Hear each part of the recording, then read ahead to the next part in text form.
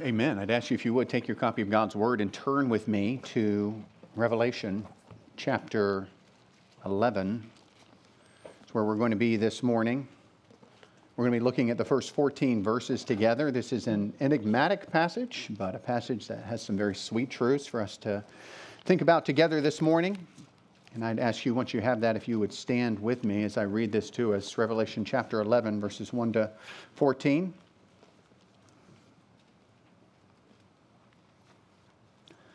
Then I was given a measuring reed like a rod with these words, "Go and measure the temple of God and the altar and count those who worship there.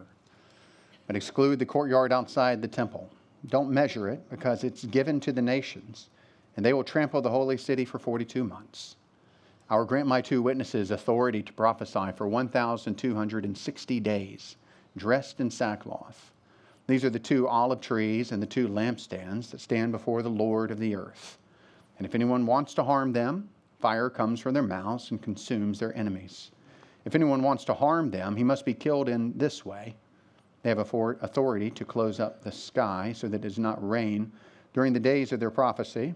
They also have power over the waters to turn them into blood and to strike the earth with every plague whenever they want. When they finish their testimony, the beast that comes up out of the abyss will make war on them, conquer them, and kill them. Their dead bodies will lie in the main street of the great city, which figuratively is called Sodom and Egypt, where also their Lord was crucified. And some of the peoples, tribes, languages, and nations will view their bodies for 3.5 days and not permit their bodies to be put into a tomb. Those who live on the earth will gloat over them and celebrate and send gifts to one another, because these two prophets had tormented those who live on the earth. But after 3.5 days, the breath of life from God entered them, and they stood on their feet. Great fear fell on those who saw them, and then they heard a loud voice from heaven saying to them, "Come up here." And they went up to heaven in a cloud, while their enemies watched them. At that moment, a violent earthquake took place. 1/10 of the city fell, and 7,000 people were killed in the earthquake. The survivors were terrified and gave glory to the God of heaven. The second woe has passed. Take note. The third woe is coming soon. This is God's word for us this morning. Please be seated. As we look at this passage together, well, this week I was reminded of a friend who showed me his chicken coop on his farm, and it was a nice one. And it had a high fence around it. I understood the high fence was there to keep out the coyotes and to keep out the foxes. But he also showed me several trees that he had planted near the chicken coop, and I didn't quite understand why they were there. So I asked him, "Why did you plant the trees?" And he said, "Because of the hawks. Because if there's no trees, there'll be no place for the chickens to hide. When the hawk comes down to get them, they'll have no hope." And as I thought about it, I thought it would be pretty awful to be a chicken looking for a place to hide and not be able to find any place to hide when a hawk is coming after me, because chickens don't do well against hawks. And I felt a little bit like a chicken with a hawk circling overhead and no place to hide this week.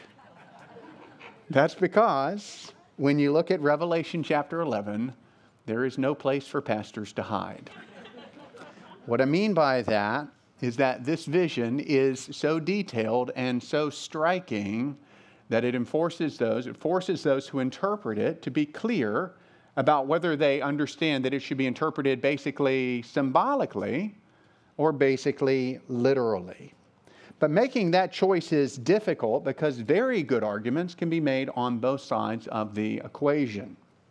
Robert Mounce put it this way in his commentary. He says, in turning to the matters in Revelation 11, verses 1 to 14, we come to a passage that is universally recognized as difficult to interpret. Part of the problem stems from the necessity of having to take a rather clear-cut position on the interpretation of apocalyptic language.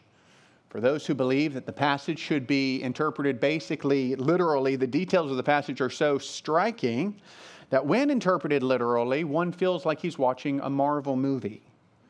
For For those who believe the passage should be interpreted basically symbolically, the details of the passage are so striking that the person preaching in that way is kind of forced to admit, at least tacitly, that the many details that are given here are basically inconsequential as it relates to the meaning of the text.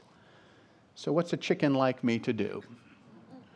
Well, for those of you who lean more literal in your understanding of the book of Revelation, I have good news for you this morning. I likewise interpret this passage more literally. But for those of you that lean more symbolic in your interpretation of the book of Revelation, I've got good news for you as well. This passage teaches such sweet truths that are so clear so that we can rejoice in them together as we study this passage together. And let's pray that God would help us as we do it. So we're continuing our study in the book of Revelation. We find ourselves once again in an interlude. There was an interlude between the sixth and the seventh seal. And in that interlude, there were two visions. Those visions were given there to instruct God's people and to encourage them. Similarly, as we worked our way through the trumpets now, we are in between the sixth trumpet and the seventh trumpet. And there's once again an interlude, and there are two visions there as well. And once again, these visions are there for the sake of encouragement and instruction. Now, last week we looked at chapter 10, and we saw the vision of the mighty angel with a scroll. And we said that that vision was, basically a commissioning or a recommissioning service for the Apostle John, who would take on the role of a prophet who is bringing the end-time prophecy of God, his final plan for all of history, including most especially God's determination to judge those who oppose him. Now this morning we're looking at this second vision, and the vision is most especially about two witnesses. There's a temple that we're going to discuss, but then flowing out of that, you have these two witnesses and all the vivid detail that we just read as we read through this passage. Now, as we said at the beginning of the sermon, commentators, they really do differ strongly about the best way to understand this passage. Some are basically symbolic in their understanding. Some are much more literal in their understanding. But whether you view this passage more symbolically or more literally, the main point of this passage is clear, and that is that God will protect his people so that his word goes forth. God protects his people so that his word goes forth, and we're going to fix our hearts on truths like that this morning. If you're taking notes, we're going to first do an exposition of the passage. That's going to be a bit lengthy, so hang in there with me, and then we're going to focus our hearts on three key truths that you see in this passage. If you're taking notes or if you received the handout when you came through the door this morning, there are three truths that we're going to cover from Revelation chapter 11, verses 1 to 14. The first is that all authority is granted by God. The second truth is that God's word will go forth. And the third truth is that God permits his servants to suffer, but he always protects them from ultimate harm. And that's really a theme that we've seen as we worked our way through this book over and over. Before we dive into the passage, let me make three comments to kind of orient us. First, once again, it is fair to say that this is a difficult passage to interpret it. So I'm going to present my view. I'm going to defend it as strongly as I can, but know that I could be swayed from some of my conclusions in this passage. I just could, because there are very good arguments that can be made on both sides of this. In my opinion, this is one of those parts of Revelation that we would all be wise to kind of study it and come up with our understanding of what we think it means, but then hold that with an open hand and be humble, because we may be surprised at how the Lord Jesus chooses to fulfill this passage in times ahead. Now, while I believe much of Revelation 11 should be understood literally, you'll get it, but I just think it's too detailed. So I do think it should be understood primarily literally. There are clearly symbolic elements. Actually, I'm going to argue that the first two verses, which is this vision of a temple, should be understood symbolically. And we're going to talk about what that means in just a few minutes. Now, that doesn't mean that there won't be a literal temple at the end of time. There may be, but I don't think that that's what these two verses are talking about. I think they're talking about something else. Now, instead, what I'm going to say and I'm going to argue is that I understand this temple and John's act of measuring the temple to be a sign or a symbol, symbolizing that God will protect his people in the last day. And particularly looking at the context, the entire chapter itself, of chapter 11, I think the people that God has most in focus would be Jewish individuals who put their trust in Christ and so are saved in the last days. That said, God will protect all of His people during the tribulation, whether they are Jew or Gentile, because God always protects His church. There's a third statement I want to make. I do understand the temple, verse 1 and 2, should be understood symbolically, but then I think that verse 3 to verse 14, which is really kind of a vision of these two witnesses, should be understood more literally. In other words, the Lord promises to protect His people in verses 1 and 2, and then He gives us a picture of that protection in verses 3 to 14. Now, let me give you 6 reasons why I believe we should interpret the vision of the two witnesses literally. 6 reasons. First, the vision of the two witnesses is a prophetic vision. It's a prophetic vision. Remember, I understand the book of Revelation to be most fundamentally a prophecy with apocalyptic elements. That has implications for how I read and understand this book. I do understand this vision of the two witnesses to be special in a way that I want you to see. So, in other words, do you notice that John does not begin his recounting of this vision of the two witnesses by saying, "Then I saw two witnesses"? He doesn't say that. Instead, the vision of the temple seems to flow into the vision of the two witnesses, so that there's kind of an organic connection between the two. And the first thing that John hears in this second vision is God Himself speaking and making a prophetic promise.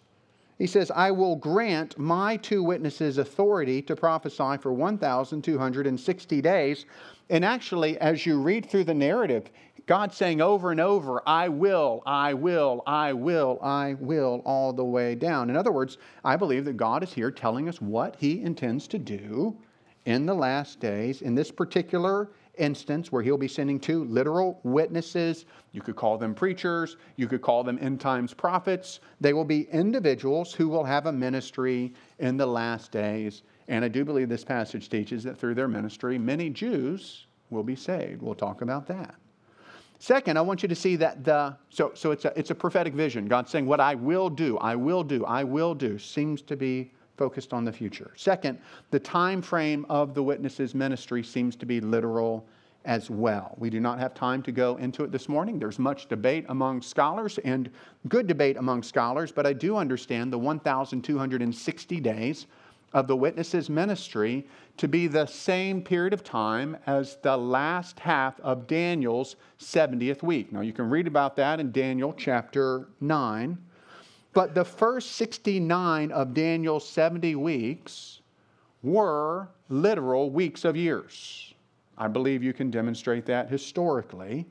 And so it makes sense that the 70th week would likewise be a literal week of years, and the second half of which, 3.5 years, lines up precisely with 1,260 days, and that period will be marked by great turmoil, where the Antichrist himself is reigning, and there this prophetic ministry will occur with these two end times prophets.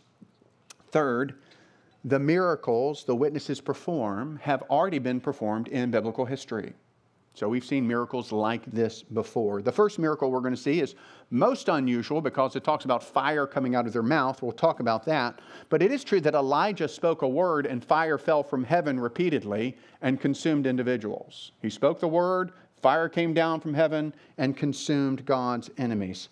Elijah also prayed, and it didn't rain on Israel for 3.5 years. That occurred in biblical history.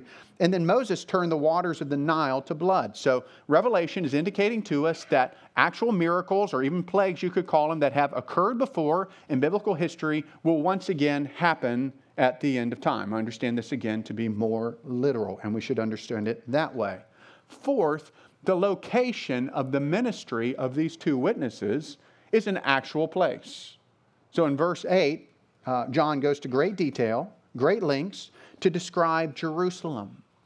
First, he describes Jerusalem in terms of its spiritual apostasy. He calls it Sodom and Egypt, these great and notoriously evil cities.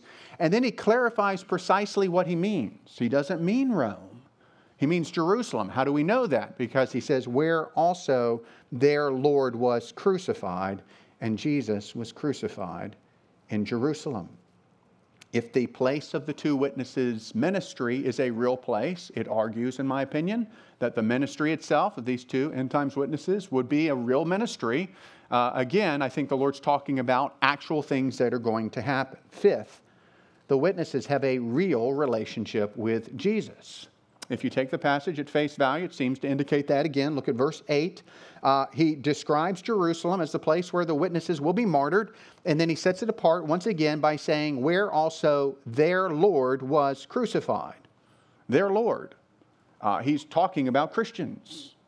That's the face value reading there, where their Lord was crucified. They have an actual relationship with Jesus, which indicates to me that, once again, we should be interpreting this passage more literally. Sixth, the fact that the two witnesses are called witnesses argues for them being real individuals as well. The word translated witnesses there, it's the Greek word that gives us the English word martyr. And everywhere that word is used in the New Testament, it is talking about actual individuals, not symbols, not movements. It's talking about actual individuals. I think it's just another piece in the puzzle, putting together the fact that as we interpret this passage, we should interpret this passage more literally. So, looking at the details of the vision of the two witnesses, it seems clear to me anyways that God is giving us a prophetic vision here. We're not going to understand everything that's here, but I do think we should be fundamentally reading this as God giving us a foretaste, if you will, of coming attractions. What will happen during the final days of human history. Now, admittedly, that was a very brief orientation. Let's look at this passage together. You were supposed to laugh at that. That was supposed to be a joke, which teaches me as a pastor not to try to put jokes into my sermons. It's a very good lesson for me for the future, right? Verses 1 and 2. Verses 1 and 2, okay? It's not a brief orientation. It was long, but that's all right. Take your copy of God's Word and look with me, if you will, at verses 1 and 2. John sees a vision of the temple here.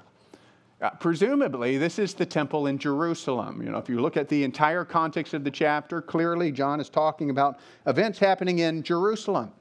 The word temple there, it doesn't refer to the entire temple complex. It's a word that really speaks of the temple building or structure itself, which would include the Holy of Holies and the holy place.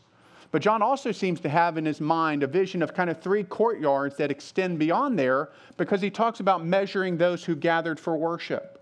So outside of the structure, the temple building itself, there was the court of priests, and priests were allowed to have close access, if you will, to the temple. And then there's the court of Israel, the second courtyard out. That's where male Jews would have access to come and worship. And then there was the court of women. And that's where women could come, Jewish women could come, and they could worship the God of Israel. That seems to be the area that John is given a measuring reed like a rod, and he's told to go and to measure that area, the temple itself and those who are worshiping there. But do you notice in verse 2 that John is told not to measure everything? He's not supposed to measure everything. He says, but exclude the courtyard outside the temple. Don't measure it, because it's given to the Gentiles, and they will trample the holy city for 42 months. Now, this courtyard outside the temple is almost certainly the court of Gentiles, which would have been the outermost court. And that's where Gentiles were allowed to come, as it were, drawing near to the God of Israel. In the Old Testament, of course, that picture is there. And they come into that court, and they're allowed to be there, but they're not allowed to pass that court to go any further towards the temple. And if they do, Rome had actually authorized the Jewish authorities to put to death any Gentile that dared to cross past the court of Gentiles. I think this is the area that John is not supposed to measure. He said, don't measure that part. So what are we to make of the measuring? Let's just think first about the measuring. What are we to think about the measuring? How do we understand this? Now, most commentators understand the measuring to be going on, that is going on in verse 1 and then verse 2 as well, to be symbolic, and specifically symbolic for God's protection of His people. Measuring is used that way in the Old Testament. In the Old Testament book of Zechariah, chapter 2, verses 1 to 5, the prophet Zechariah is told to measure Jerusalem. And having measured Jerusalem, God then speaks to him and says he's going to be a wall around Jerusalem. He's going to protect Jerusalem. I think that's the dynamic, that's the picture that you're seeing here when John is commanded to measure this temple. It's protection that's in view here. It's how it seems best. I think in light of the rest of Revelation 11, it seems best to understand this temple to be speaking specifically of believing Jews, those who will be putting their trust in the Messiah in the last days, though again, God's protection extends to all of his people, Jew or Gentile, because God loves his church. Now, what are we to make about the court of Gentiles that's excluded? What is God saying to John there? How are we supposed to understand that exclusion? Well, notice that a reason for this is given. It says, because it is given to the nations, word just speaks of Gentiles, the nations, and they will trample the holy city for 42 months. It is interesting to note that 1,260 days is the same period of time as 42 months, which also happens to be the same period of time as 3.5 years that we've talked about from the book of Daniel before. Maybe from a different perspective, and we'll have a chance to talk about that later on when we get to chapter 13. But he says, because it's given to the nation. So while the temple proper and the measuring of the temple proper, I believe we should understand to be symbolizing God's protection of his people, there are those that are not protected in this vision. So what does that mean? What does the command not to measure the court of the Gentiles mean? There are two options I want to present to you. The first view is that the part of the temple measured represents God's protection of those Jews who will be putting their trust in Jesus, their Messiah, in the last days. But the unmeasured court of the Gentiles represents those Jews who have rejected the Messiah. They are apostate. They do not follow Jesus. And so they are not under God's protection. I think that is a possible interpretation. I do not hold that view. I embrace a second view, which sees the part of the temple measured as representing God's spiritual protection of his people. His spiritual protection of his people. But the unmeasured part to indicate the fact that even though God's people will be protected spiritually, they will not be protected physically. There's going to be a trampling that will occur. Now, why do I believe that? I believe that for this reason, because we see that exact dynamic appear as we work our way through chapter 11. It's very clear as we work our way through this chapter that the two witnesses will be protected spiritually, ultimately. And yet it's also very clear that they will be physically harmed. They'll actually be killed. I think that's how we should understand the measuring and the unmeasuring. It's a representation of God's commitment to protect his people. We will be protected from all spiritual harm, which is to say we'll be protected from all ultimate harm, because the worst our enemies can do to us is take our life. But they can't touch our soul. And we will live with the Lord forever and ever and ever in a perfect world. Now looking at verse 3, notice again that the vision of the two witnesses does not begin with John saying, "and I saw." That phrase, "and I saw," is repeated over and over as John's seeing these different visions. But now John's hearing something. He sees the vision of the temple, but now he's hearing something, and God begins to speak, and God begins to say what will occur. So I understand this again to be a prophetic vision where God makes a promise of what he'll do in the last days. So look at verse 3. "And I will grant my two witnesses authority to prophesy for 1,260 days dressed in sackcloth." Now, John MacArthur in his commentary, he describes these two witnesses vividly. He says, in the future, during earth's darkest hour, God will raise up two exceptional and powerful preachers. They will fearlessly proclaim the gospel during the last 3.5 years of the 7-year tribulation, the period that Jesus called the Great Tribulation. Now, while that description does sound a bit like the beginning of a movie trailer, I do think it's basically accurate. I do think the Lord is telling us here that there will be two individuals that will have a ministry at the end of time, and they will minister actively in defiance of the Antichrist. Which, if you're following my understanding of Revelation, means it's going to get pretty weird at the end. It is. It's going to get pretty weird. But weird for us doesn't mean it's not true, and it doesn't mean that's not what the Bible's teaching. We need to wrestle with what does the text itself say. So you have the Antichrist rising, the nations following him, or trampling the temple. You see that imagery. And then you have these two end times prophets that are going to be actively ministering in light of this. Now, you get something of the nature of their ministry when you look at verses 3 to 7. So verse 3 to 7. Look at verse 3. We see that they will be clothed in sackcloth. Sackcloth is thick, dense material. It was often used in mourning. And the idea is that the message of these prophets will be one of woe and grief and condemnation for those who dwell upon the earth because they have rebelled against God. And they're going to be mightily empowered by the Holy Spirit as they fulfill their ministry. So look at verse 4, where the two witnesses are described as the two olive trees and the two lampstands that stand before the Lord of the earth. Now that imagery, the two olive trees, the two lampstands, it's taken directly from that passage in Zechariah 4, which is why Ryan read it for us earlier in the service. And there, the two olive trees, they stood for two representatives who stood before God, who had a particular ministry among the people of Israel. Those representatives were Zerubbabel, the governor, and Joshua, the priest, who together, through the political side and the religious side of the life of the people of Israel, were supposed to help the people of Israel coming out of captivity get acclimated, if you will, once again into the land where they could rightly worship the Lord. And verse 6 of chapter 4 makes it very clear that the power of the ministry of these two individuals, Zerubbabel and Joshua, was the Holy Spirit. What a good reminder for us that we can do nothing apart from the ministry of the Holy Spirit in our lives. And so what a good thing to stay close to Jesus and to pray for the Holy Spirit of God to be at work in us so that we could actually live in such a way that our lives matter for eternity. Let's pray that way. In the same way, these two end times witnesses will be empowered by the Holy Spirit to fulfill their ministry, which will be to oppose the Antichrist, warn a lost world, and ultimately, I believe we see at the end of this chapter, lead a great many Jewish people into faith in Jesus. Now look at verses 5 to 7. You see that the ministry of these prophets is going to be marked by mighty miracles. If anyone wants to harm them, fire comes from their mouths and consumes their enemies. If anyone wants to harm them, he must be killed in this way.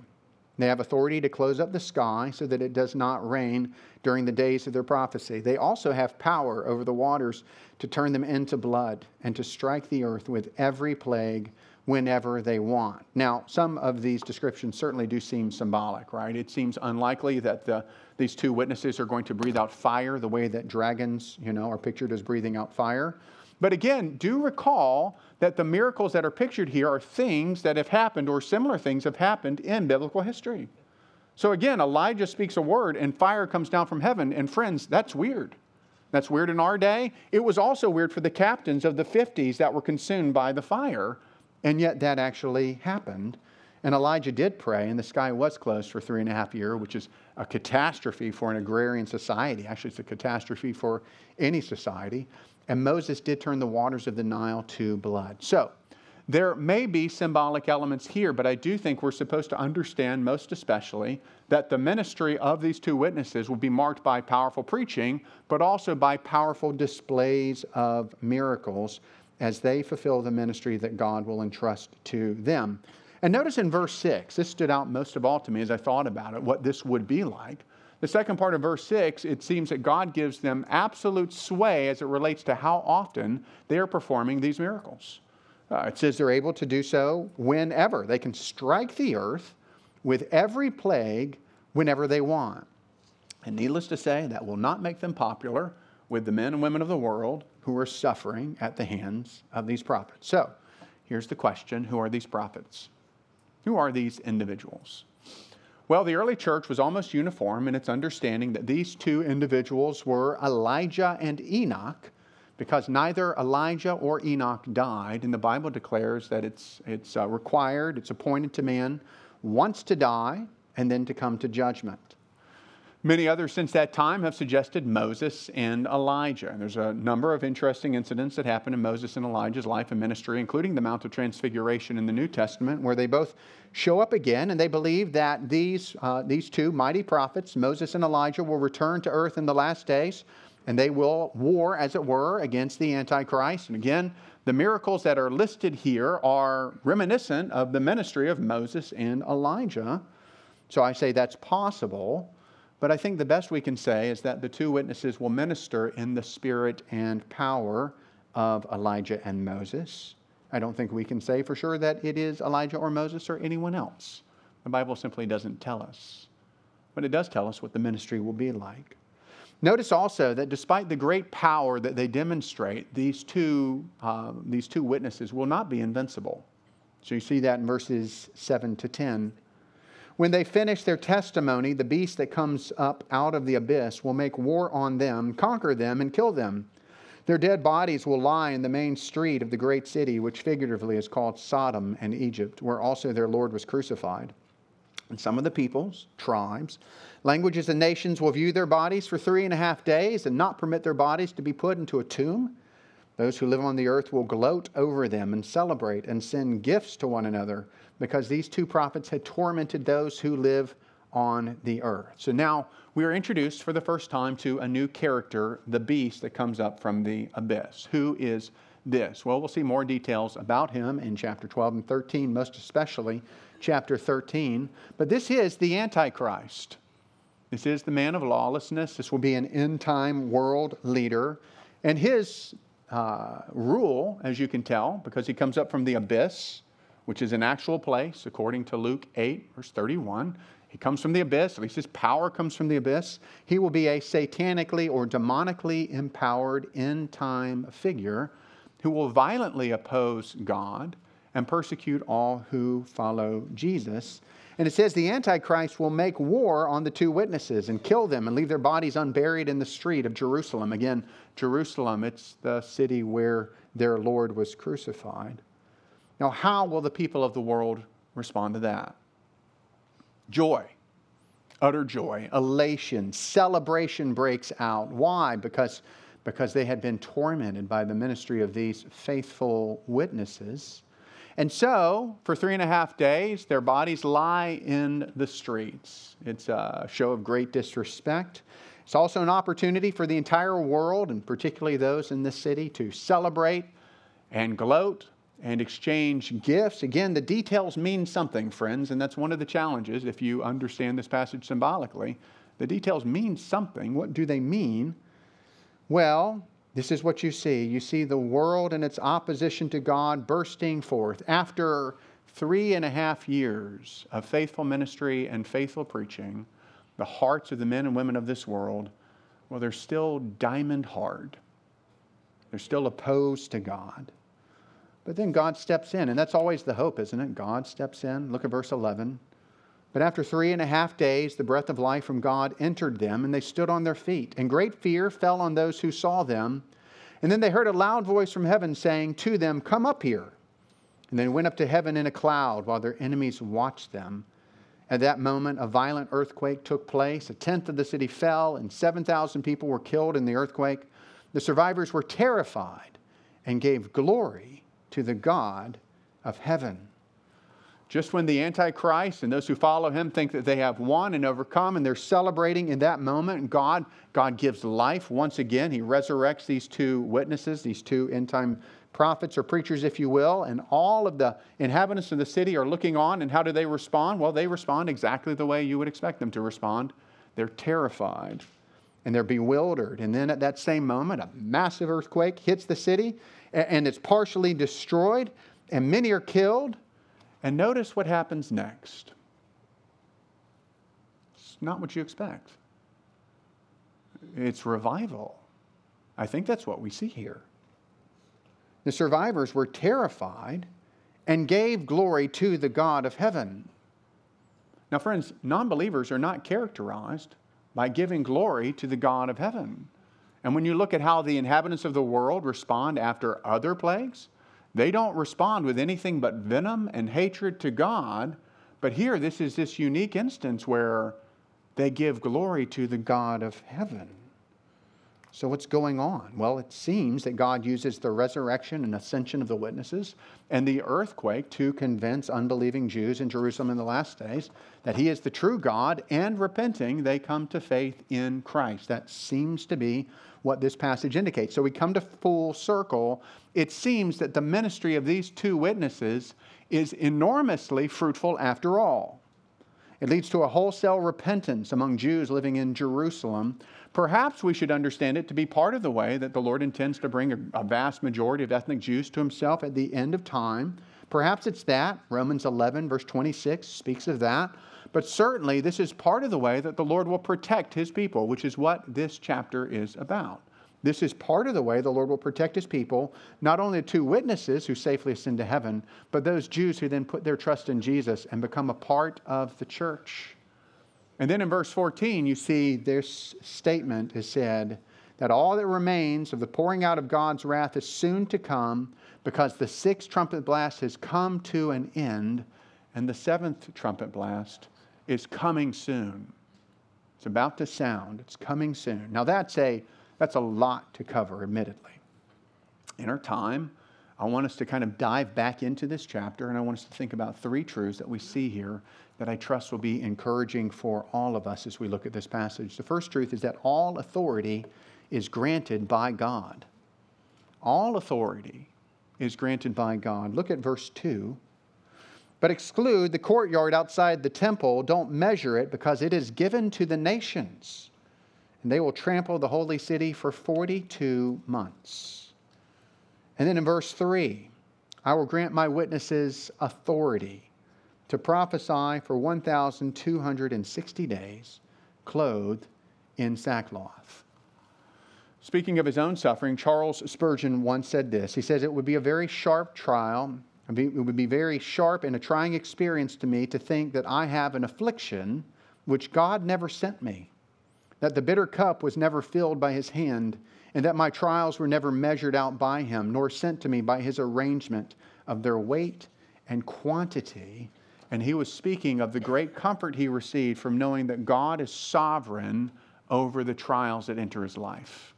There's a great comfort to him, and it should be a great comfort to all of us to know that our God is sovereign even as we suffer. But it would be a similarly hard experience to imagine that God was not the one who is ultimately behind all authority, all human authority, whether that authority is used for evil or for good. We need to be careful what we mean when we say that. But if God was not behind the authority, if he was not involved in some way, it would mean that he was not in complete control of that authority. But the Bible teaches that our God is sovereign. He's in complete control. And we see God's sovereignty over all authority, all human authority here. Authority that's used for evil and authority that's used for good. In verse 2, God grants authority to the nations to trample the holy city of Jerusalem. That is authority that is used for evil. It had been granted to them. By whom? By God. God granted them that authority to do that. But then verse 3, God grants authority to the two witnesses to prophesy. That's authority that's used for good. And who's behind it? God's behind it. God's the one who grants them the authority to prophesy in that way. He authorizes and accomplishes it to accomplish his good purpose. And that's what we must say about both instances. God is at work in both circumstances to bring about his good purposes. Whether the authority is being misused by those in human authority or whether it's being used for good, God, the one who is sovereign, is behind all things. He is working out good purposes. So what's the application for us? We can always rest, for one thing. We can always rest in the fact that our God is sovereign and that he's in control. That's one way we can apply it. Another is that we can praise God, and we should praise God for his sovereignty over all human authority. It means that God is at work. Even in the bad use of authority, it means that God is at work to accomplish his sovereign purposes. And the thing about God is he's really strong, and he's really smart, and he's really in control. And he really will accomplish all of his good purposes. And so we must not fret and worry and panic and fear.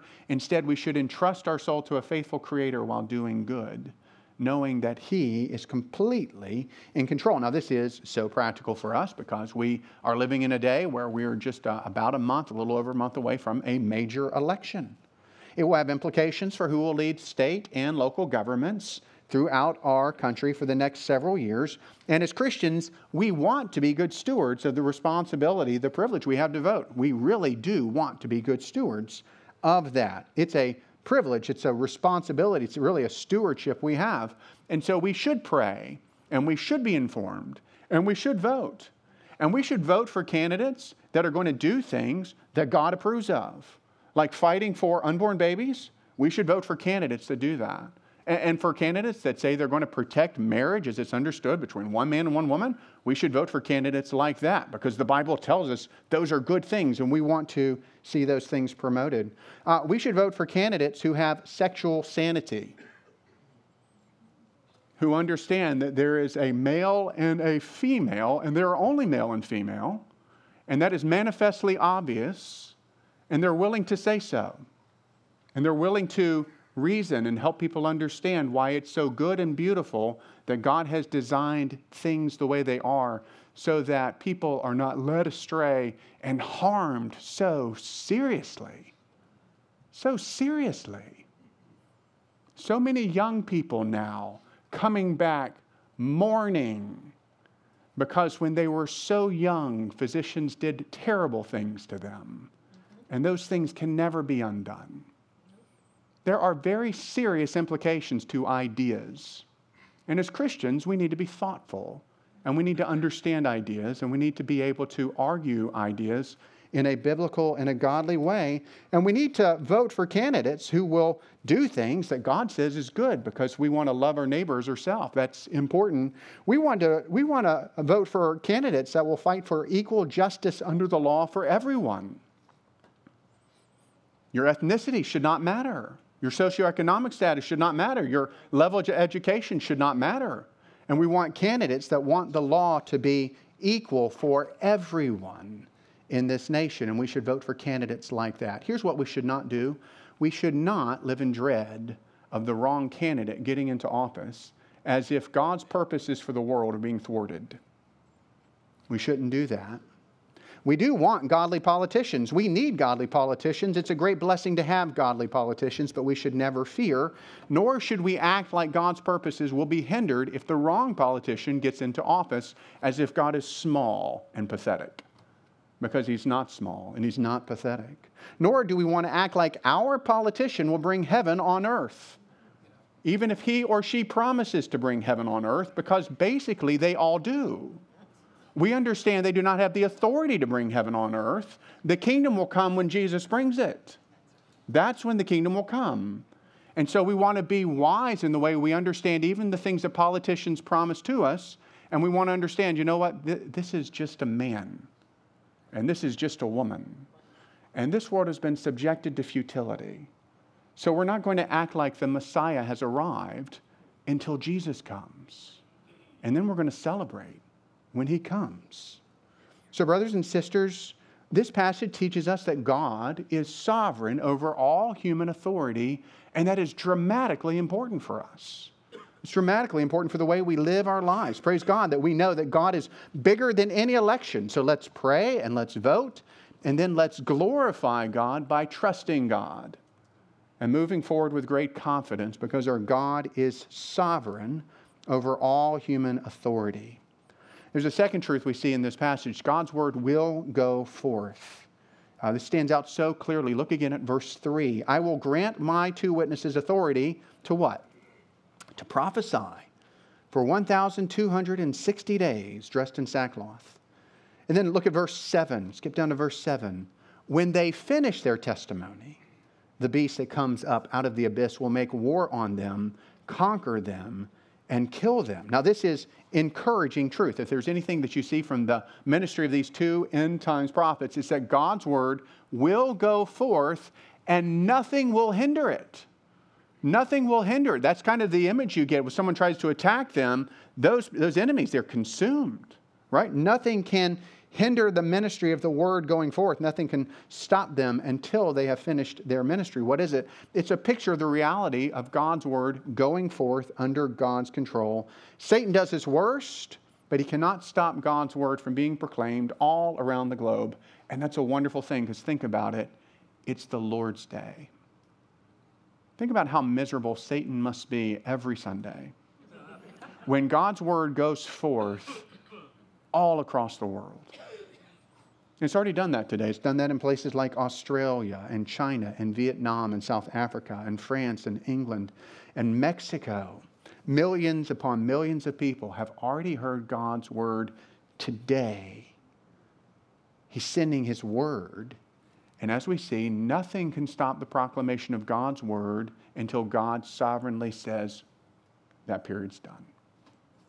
That's what we see here. It will go forth, and God's word will accomplish all that God has ordained for it to accomplish. That's the hope of any preacher.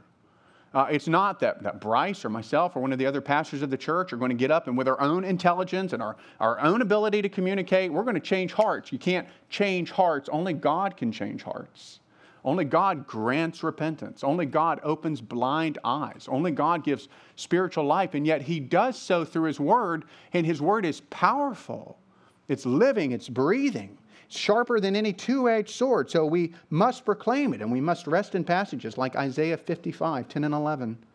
For just as the rain and snow fall from heaven and do not return there without saturating the earth and making it germinate and sprout, and providing seed to sow and food to eat, so my word that comes from my mouth will not return to me empty, but it will accomplish what I please and will prosper in what I send it to do. Amen? What a wonderful hope we have that God's word will go forth and it will accomplish everything God intends for it to accomplish. The application for us, brothers and sisters at Christ Fellowship, is that we must, by God's grace, guard the proclamation of His word from this place. From this place. It matters that what we do when we gather is not listen to the opinions of some man, but that we open up the Bible and we work through it and we see what God has said, because God's word is the matter and not the opinions of others. And sadly, churches, they go away from this all the time. They just drift away from it all the time. We would be very foolish to think it can't happen here. What happens in churches? Well, they have sermons still, but those sermons they're filled with personal stories and anecdotes and jokes. And they may quote the Bible, but the message that follows the Bible verse that's been read has nothing to do with the Bible verse that has just been quoted. And God's wisdom, and His word is so filled with wisdom, God's wisdom is replaced by something of a religious guru, kind of a life coach who tells you how to think and tells you how to do your work well and how to have nice relationships and how to make lots of money and how to be successful. And he preaches as if all happiness is found here. And what God wants for you is to find all your happiness here. And that's not what the Bible teaches. Well, the Bible teaches that this is a wilderness. Praise God for the beauty that is here. But we're the people of Israel. We're in the wilderness on the way to the promised land. And it says, set your mind on things above, where Christ is seated at the right hand of the Father. And so they preach as if there's no heaven or no hell, as if there's no eternity to live for. And so they preach as if everything that matters is what will happen to you in this little blip of eternity, and eternity is forever. Friends, we need to listen to what the Bible has said so that we can live in a way that will matter. So that when we stand before God, we won't say, well, God, I took all your gifts and I used them for myself as much as possible. Aren't you pleased? No, that we would invest in eternity. And God's word guides us into how to do that. The Metropolitan Tabernacle, this is good news. The Metropolitan Tabernacle where Charles Spurgeon pastored, it was not begun by him. It was first formed in 1650. And for the past 372 years, it's continued to meet under different names, but for that entire period of time, they have had an evangelical preaching ministry.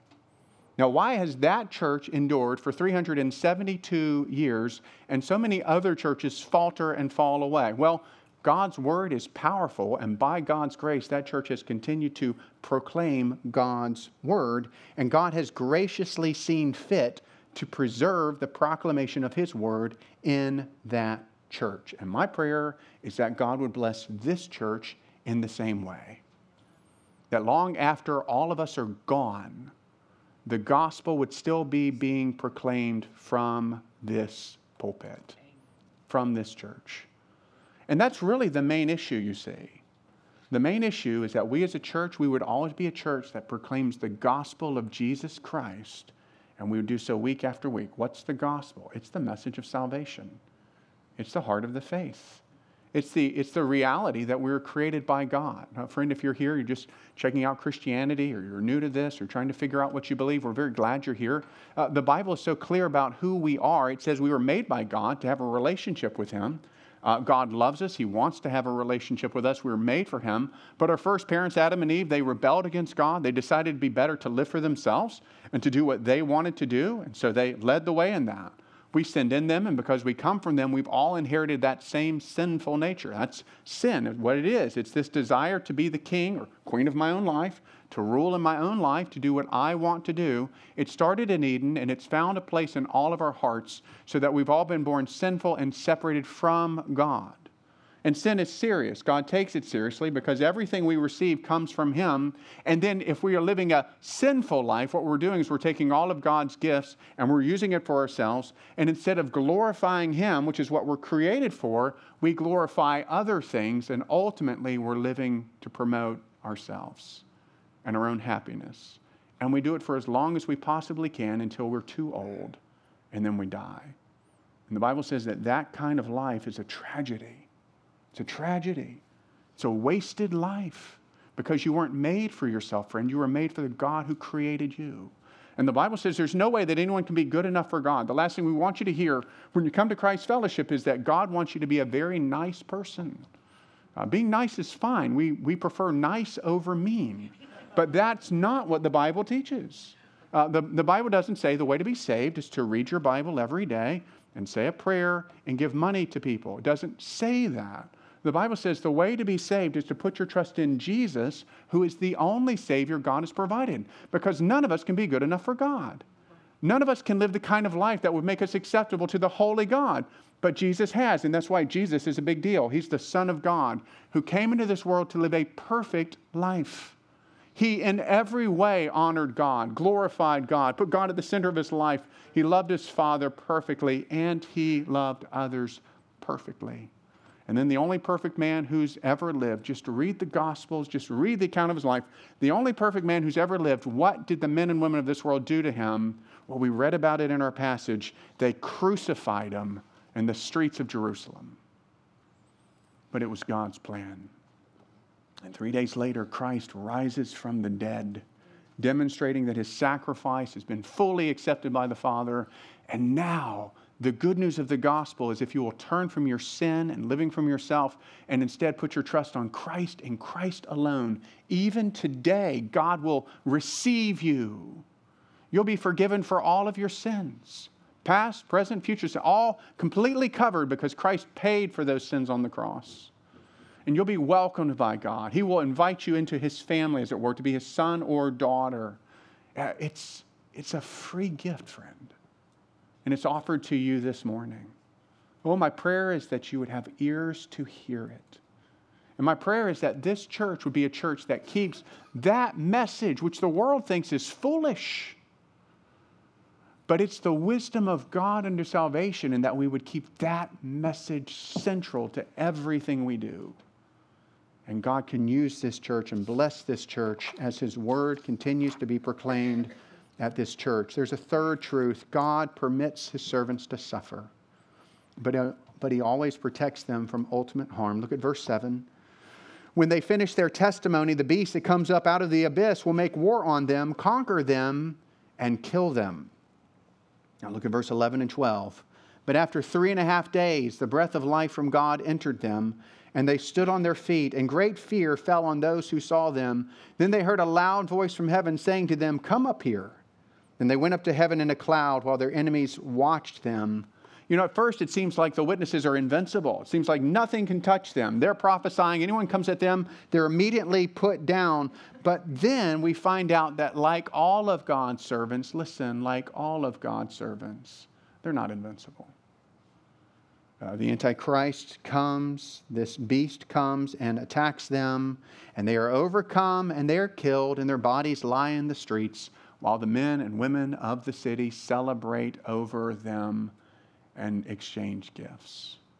It's a picture of the reality that God does permit His servants to suffer. Don't come to Christ because someone told you if you come to Jesus, your life's going to get better and better and better. that everything's always going to be fun every day, and that God's best for you is that you would always have all the good toys and treasures you so desire. Friend, that's a lie. It's not true. You come to Jesus because He's better than all of that. That's why you come to Him. God does permit Christians to suffer. We're not immune to pain, whether that suffering is physical or emotional, mental, spiritual. We are sifted. He does allow Satan to come at us at times according to his perfect purposes. Desires that we have remain unmet. There are all kinds of ways that we ache as we follow Jesus. Again, this is a wilderness, and we're on our way to a much better place. But you see, in this passage, the hope that we have as Christians, it's not that we're going to be nicer than other people. It's not that God likes us somehow because we're like better than other people. The hope we have in Christians is this, that even though we are wretched sinners who deserve God's wrath forever and ever and ever, we have received a living and abiding and imperishable hope where we will rise one day in glorified bodies to be with the Lord forever and ever in a new heavens and a new earth. And the picture of resurrection is there. It's there before us. Oh, what an amazing thing to think that when we die, we're immediately in the presence of the Lord. What an amazing thing to think that the day is coming, the great resurrection day is coming, when we will be clothed, as it were, again with eternal bodies, where we will live forever and ever in a world that is so much better than this one because all of the sad things are no more. There's no more crying and no more tears and no more death and no more sickness because the former things have passed away and no sin. Amen. And no more sin. What a joy that will be. Friends, we should not fear suffering. We should expect it. And we should expect that God will give us grace along the way. And we should expect that God will protect us all the way home because that is what He's promised to do. Joni Eareckson Tada put it this way. She said, God permits what He hates to accomplish what He loves. And through suffering, God will protect us as He makes us like Jesus, and He will do so all the way home. And it's a wonderful hope. We've covered a lot, haven't we? It's an enigmatic, difficult passage. It teaches sweet truths. All authority is granted by God. God's word will go forth, and God permits His servants to suffer, but He always protects them from ultimate harm. These are truths that can sustain us as we enter a new week. These are actually truths that can sustain us all the way home to heaven. And may God do that. Let's pray.